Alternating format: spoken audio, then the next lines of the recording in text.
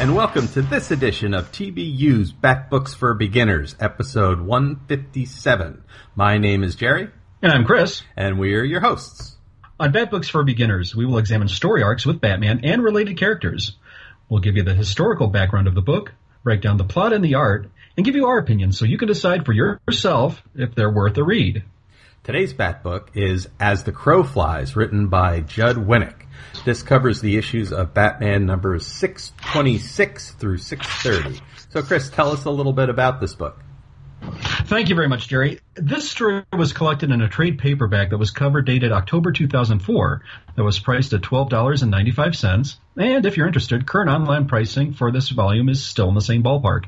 At this point, me and Jerry are still covering Batman-related trade paperback material around the year 2004 time period.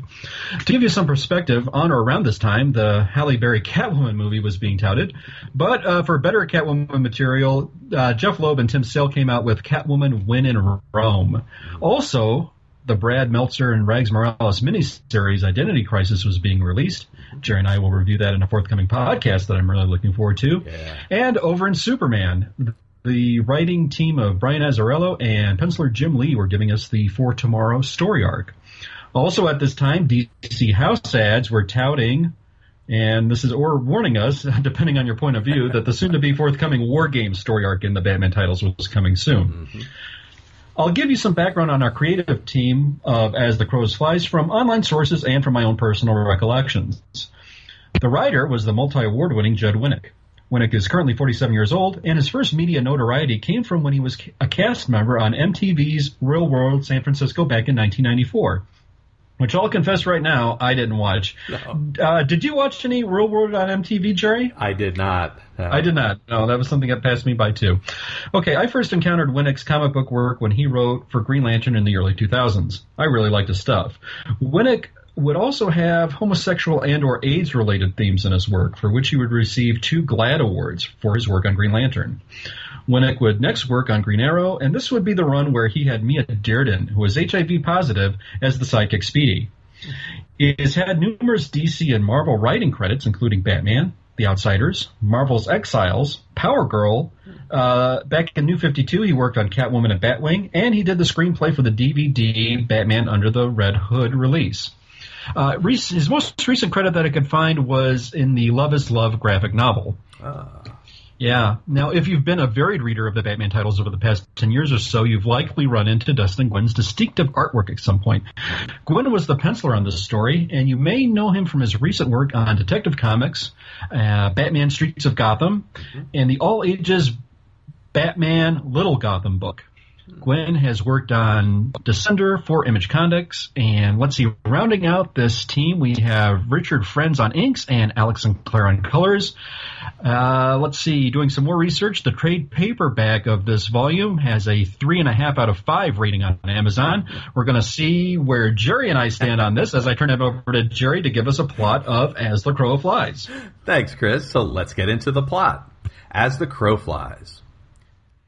Mobster Big Tommy A is having a bad day. He's shooting his automatic weapon at what he believes to be an underworld full of demons and monsters. They're all surrounding him and terrifying him. But in reality, he's just hallucinating. And Batman is trying to get his wild shooting under control in a Gotham room. In terror, Tommy jumps out a window to his death. He hits the pavement, and Tommy's had it. So they come along to take the body away, but Tim, dressed as a female hospital worker, gets into the hospital and gets a sample of Tommy's blood so it can be tested for hallucinogens back in the Batcave. Now, did you get that? Let me get this straight. So he's dressed in drag here to go on Discover? Yeah? Yes, he is. Yeah, he was. And, well, good for him to try to up his disguise cred there. So, okay. Absolutely. It's good training for him. So a dirty bar owner by the name of Ruben, so he's with the mob, and he's meeting with 3 thugs that tell him that he needs to be paying more for them to allow his bar to operate. It's a protection racket, and he needs to up his payment. He resists the idea, and one of the thugs grabs his face, and Ruben for some reason, starts to go crazy, and he starts running around Gotham in terror, and he's attacking innocent citizens, and he's causing havoc out in the streets. Batman arrives and tries to get him under control, but Rubin dies of heart failure before Batman can. They take a sample of Rubin's blood for analysis. Now, the 3 thugs that visited Rubin, they work for Penguin. Now, Penguin has apparently given them some powder that will invoke fear in people. However, the thugs forgot to dip the powder in water. So what they were doing was hitting their victims with a much higher dose than was expected or recommended. Oops. Yeah, sorry. Oops. You can't hire people. You mean you just gave him a concentrated dose? Oh, no. Yeah, so I thought that how that was played out was really good. That was really funny. Yes. Now, of course, this powder was given to Penguin by, can you guess? Scarecrow. I'll say yes, Jonathan Crane. Here we go. Yes, that's right. So this is a new concoction that he's come up with, completely different than anything he's done before. Now, another group of thugs are threatening to shoot a man in the head when Batman interrupts their little conversation. He's able to isolate one of them and gets the thug to admit that both Tommy and Rubin worked for the Penguin, and the Penguin has teamed up with Scarecrow. So Batman seems to be onto something here. Penguin blames the Scarecrow, Dr. Jonathan Crane, for these overdoses. He says, even though we didn't follow your directions, it's your fault for getting us into this, making these guys go crazy. So Crane returns to his lab, where he sees the assistant that Penguin has arranged for him, the frightfully pale Linda Furtawa, who's a former doctor who lost her license mysteriously. I like how you said that. The assistant Penguin arranged for him. Listen carefully, folks. Okay. That's right. It's sneaking a little plot point in there. So Penguin is heading out for a night on the town, and he is picked up and interrogated by Batman, much to his dismay. Now, Batman tells him that he knows that he's got something to do with what's going on in Gotham, and he's keeping a close eye on him. Penguin is shaken by this encounter, and when he gets back home, he takes it out on Crane and blames Crane for all his the problems that he's been having. Furtawa overhears this exchange and tells Crane that Penguin is being disrespectful. Crane is a talented scientist, a talented man, and who is Penguin to kind of talk to a man of his talent and accomplishments like that? All across Gotham, Penguin's bosses are being assassinated by a 20-foot-tall animated scarecrow. A giant, terrifying thing that bashes through windows and walls and just tears people apart. Batman investigates the killings of these mob bosses, and he finds a surveillance video of this monster. Penguin hears about the giant scarecrow and berates Crane. What are you doing? How did this happen? You must be involved. Surely he's got something to do with the monster, but... And don't call him Shirley, but yes. Oh, airplane. Sorry. Oh, well done. So Penguin decides to punish Crane, and he moves his operation, his lab, to a filthy building, a factory place that's just a mess, because he wants to be able to keep an eye on the scientists. And Jerry, at this point, are you getting some sort of a vibe that there's like a possible love connection between Crane and the Miss Furtawa here? Yeah, I think she's starting to... They're flirting. They're flirting a little. Yes, and I think there's a scene here where Crane is apologizing in earnest for the condition of these operating location and this lab. So I thought that was a really touching scene there for what it was. She's telling him that he should be more respected, and seems to be very tender towards him, and he start to become protective towards her. Sorry, I can't take care of you better. Right. So Penguin meets with some of his remaining underlings, talking about all of their buddies getting killed, and the giant scarecrow monster attacks. So Batman shows up too, and he tries to kill the creature, but before he can, Batman gets hit with a high dosage of the fear toxin, and he tries to keep things under control, but ultimately freaks out. Penguin is able to escape this mess, and Batman is able to get to the Batmobile and put it into autopilot and makes his way back to the Batcave. He lets Alfred know what's going on and says that he's en route. Alfred contacts Tim to get him to the Batmobile so he can keep an eye on Bruce. Batman is in the Batmobile and he's hallucinating. He sees the Joker, he sees Two-Face, and when Tim arrives, he believes that Tim is the deceased Jason Todd. He sees Jason and it upsets him. So after much going on and crashing and crazy stuff happening, they finally are able to get Bruce to the Batcave and gives him some time to sleep the toxin off. While they're in the Batcave, they hear a crash, and the giant Scarecrow monster has gotten into Wayne Manor and is attacking Alfred. So Alfred can take care of himself a little bit, and he's able to stab the creature and gets him away from immediate danger.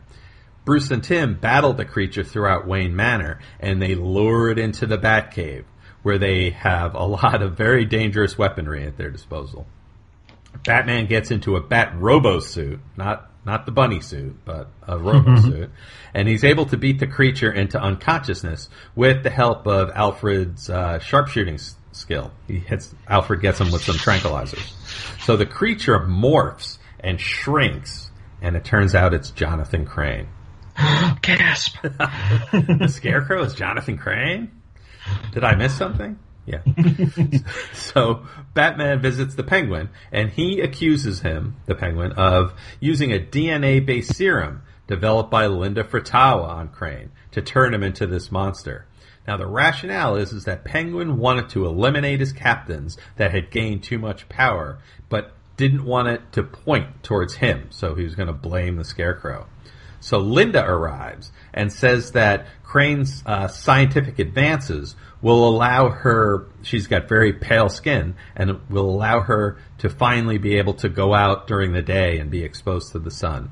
And she leaps from the building. Obviously, she's somehow superpowered, and she calls herself Fright.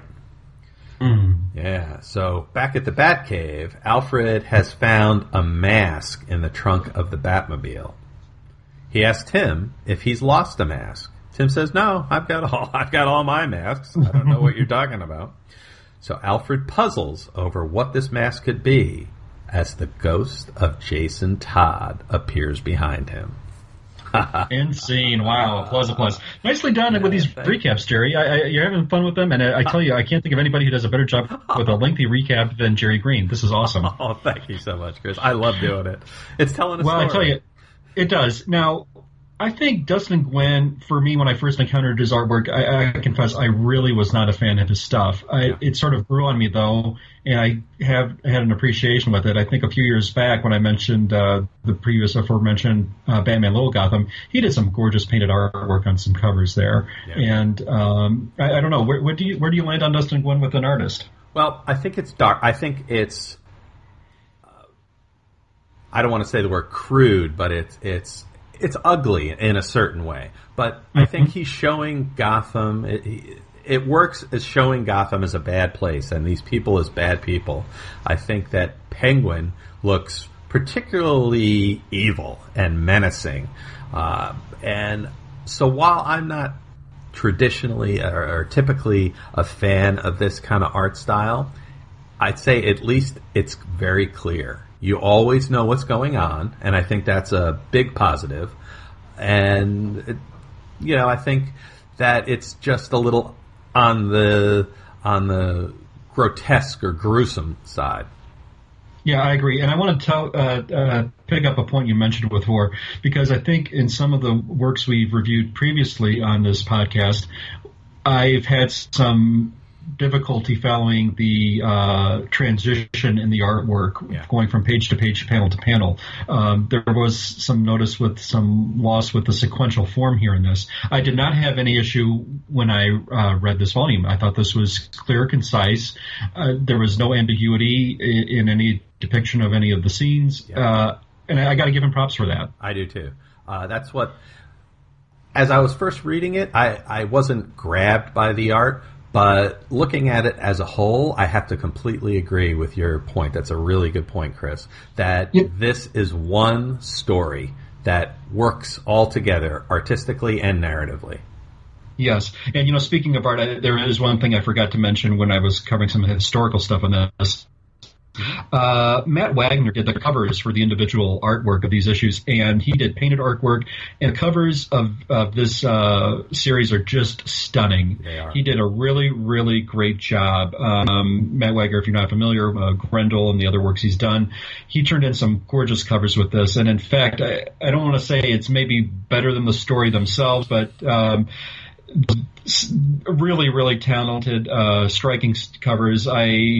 I dare say maybe from the run of Batman from numbers 600 to 700, these were some of the better covers that were turned in during this time period. Yeah, the cover for 626 is kind of a giant bat in a Batman suit attacking with a series of smaller bats around them. It's like a watercolor, a grayish watercolor kind of look. It's really striking. Indeed. That's a great point, Chris. Yeah. Now we've got two villains at play here. We've got the Penguin and the Scarecrow. Mm-hmm. Batman has a large rogues gallery. How would you rank the Penguin as one of your personal favorites or least personal favorite villains? I like the Penguin. Because my touchstone is the Batman 66 television show. I thought Burgess Meredith has always been one of my favorite actors. I thought his depiction on that show is insane, and I always like that. So I always come to a Batman story with the Penguin. I want to like the Penguin. I don't think he's always well depicted. I think he's often overused. I think here there's a couple of things I like about it. I think that he looks menacing in this. He's not a cartoon character. He is an evil mob boss and willing to do anything. He looks that way and he acts that way.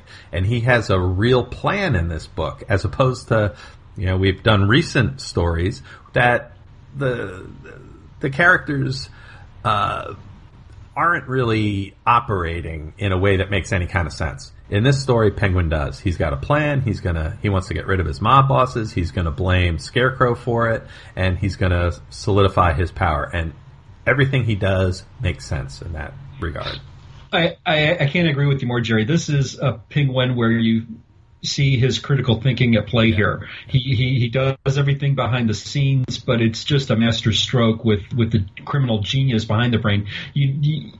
Some people think of Penguin as a more cartoonish villain, basically known for gimmick umbrellas, but they often overlook that he is a very, very cunning foe with his plot in his brain, and I think that was executed here well done. And I enjoyed that part of it. One thing I want to go and cover, though, is the Scarecrow, because this is a serious rogues gallery Batman villain.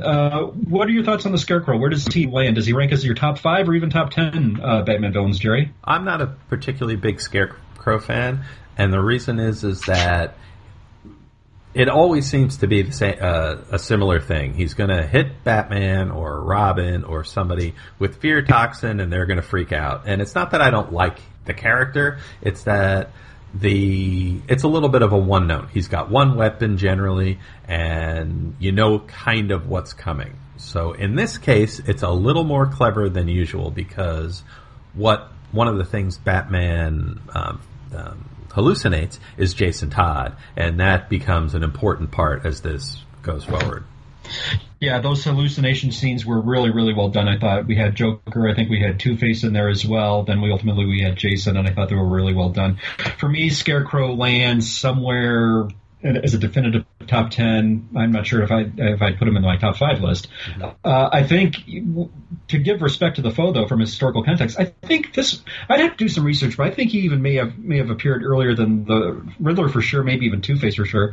Really? And he's always, I think it was World's Finest number 3, and the story was reprinted in one of those treasury editions of Batman, and it was a really great origin story. They brought the character back in the Silver Age. He had a smattering of appearances in the 70s and the early 80s. Huh. One of my favorite covers, I think, was Detective. I think it was 305. He did. Paul Gulacy did a really great cover of him. It was one of my. If I had to rank a favorite Scarecrow story, that would probably be Ed, because it also involved Batgirl and Robin. But as you say, this is a villain with one particular shtick.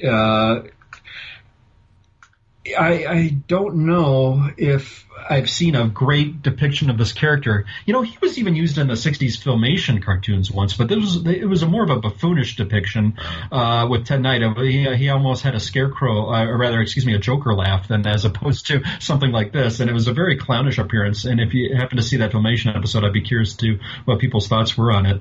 But to flip it, in an animated appearance, he did appear in there was a Superpowers episode in 1986 called Fear, which used the voices of Adam West, respectively, as Batman, and they had a nice origin recap, and that was one of the more better depictions of the character I think it was ever done in any medium before, comic book or otherwise. That said, like as you said, though, ultimately we're down to a one-note character. Someone gets exposed to fear gas, and they're left to them coping with it. Yeah. I would like to see the Scarecrow perhaps encounter some other villains in the DCU to see how they would fare to unlock their inner fears. I wondered if what would an encounter be like? Let's suppose if he somehow exposed Aquaman and made him afraid of water, then what? Or something like that, you know, where you have somebody in the JLU, and how would they counteract someone like a villain of Crane's caliber? That's a great idea. Yeah. Now, moving on, we had somebody named Linda Furtawa who comes at the end of our story to be named Fright, and I did a little research. She had a smattering of appearances, I think, in New 52, but at this story, we're sort of led to believe this is going to be some type of origin story for a new Rogues Gallery villain. But as far as I know, this was never explored. Did that sort of leave you with a bitter feeling there, Jerry, or some kind of a sour end? Well, I think that a lot of times in a story that sometimes they're going to lead you to the next story. So when I'm looking at this one as a whole, and I'm not reading it from comic book to comic book on a monthly basis in kind of real time, I would expect that I would see little loose ends of storylines leading me off to next month's adventure. So I would have expected, if I was reading this on a month-to-month basis, I would have expected her to come back pretty quickly. And so while I was reading this for this, I was fine with it. However, I think if I was reading it on a month-to-month basis, I would feel like it just didn't make sense. Because if she Agreed. doesn't really show up again, I don't know what that was all about. Yeah, and I thought I love female villains.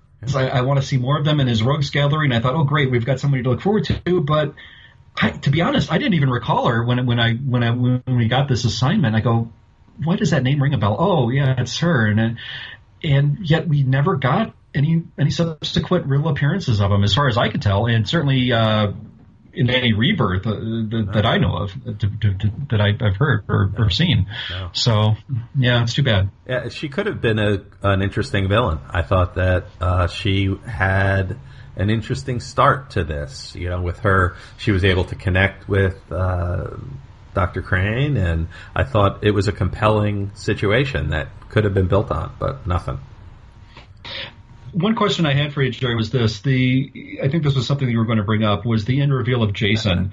Did you expect this in a sense of some sort of like one of these ghost stories that ends in was that a real ghost or a not real ghost type of thing? Or did you think this is actually, yes, this is the Jason is back? How did you take it? The way I took it was Jason is coming back. Maybe he's not back, but it's definitely a flag. Remember Jason? Well, guess what? Maybe he's not quite as gone as we thought. Yeah. What did you think? I thought, well, you know, at the time, I think we're still on the heels of Hush, and when they showed Jason and Hush, or what we could have been possibly Jason and Hush, there was just this fan outcry of a huge reaction that they thought, oh yes, it is him. There can be no other way, it is him. And I think it got such a huge fan response that DC kind of kowtowed and gave us hey, we got to figure out a way to bring this character back, and this probably is some foreshadowing to that effect. Yeah. That's how I took it, as foreshadowing. I don't know that I really expected, you know, the next issue is going to be more about Jason, but it's definitely another reminder that this character is still of interest, and we're going to be bringing him back, which ultimately, well, I don't want to spoil anything, but they do. Mm-hmm. Well, I can't think of anything else that we may have left out. This is the point where we come in the show to our rating. Jerry, do you want to go first, or should I go first this time? Go for it. Take it. Okay, I'm going to go 2.5 out of 5 on this. I thought this was just we've got some nice covers. We've got some very good storytelling for what it is in Batman lore. Is it a must-read? No, I would not say that. I would think of things I could put ahead of it, but for its time, we've got a 5-part story that I thought was told clearly and concisely, with some very good artwork in places and a great character depiction of Penguin, and what could have been a potential, or could still be a potential, decent Rogues Gallery member in Fright. So I'm going to land 2.5 out of 5 on this. How about you? Well, I think I've talked my rating up, I think, in this, as I'm talking about it a little more. When I first read it, I didn't feel like it really connected with me. But this isn't my kind of story, so that shouldn't be a surprise. However, there is, as opposed to some of the stories that we've done very previously, there is a beginning, middle, and an end to this story. It is told narratively and in writing. It's told very well, and the art really lends itself to telling the story also. There's some twists and turns and some devious Penguin moments that I appreciate. I also liked how Batman was trying to use psychology on Penguin to try to pressure him into making a mistake. So I think I've talked myself up, I think, to a 3. Not a great book. Not a great book by any means. Not a must read, but I think it's a perfectly solid Batman Penguin story. And not, I don't think, important to continuity unless you are kind of Tim Drake, a Jason Todd completist. Good point. Okay. Terrific. Well, that's all we have for today, and I hope everyone out there enjoyed this episode of the podcast. Please leave us comments so we know what you liked and what we can do better.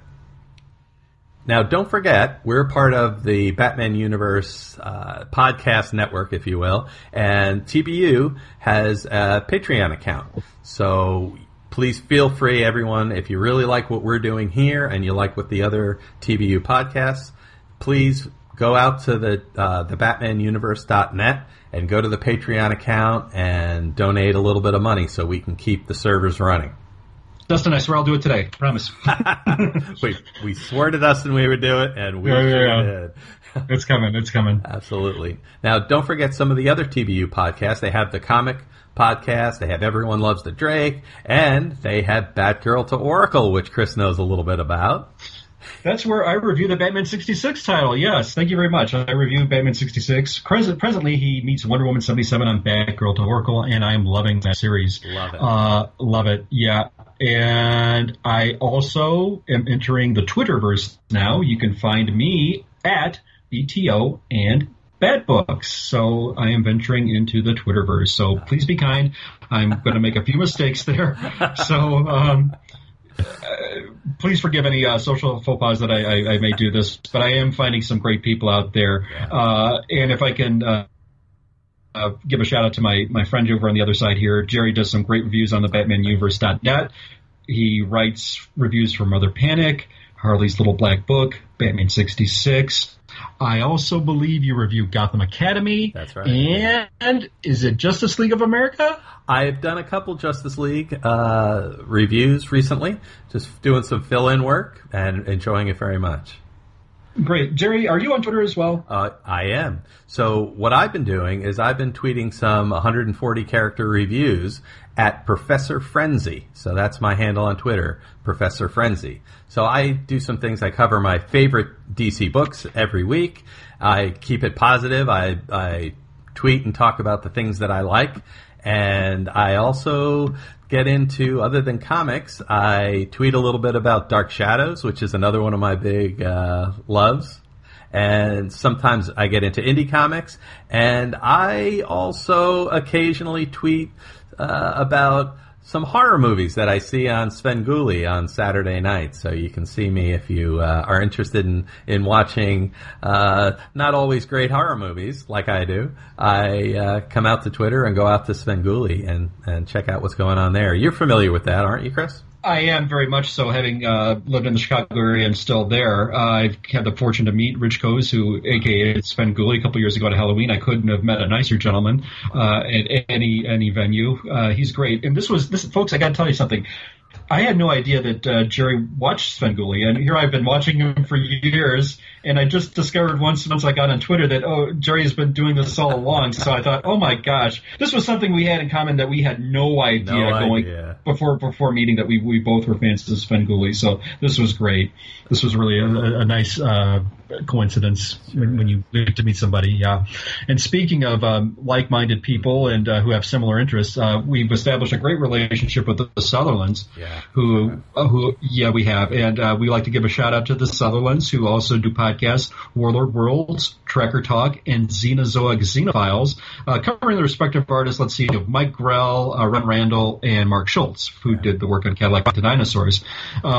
Since we've both been on Twitterverse, we've received some numerous comments, too. We've got a nice shout-out from the Coffee and Comics podcast.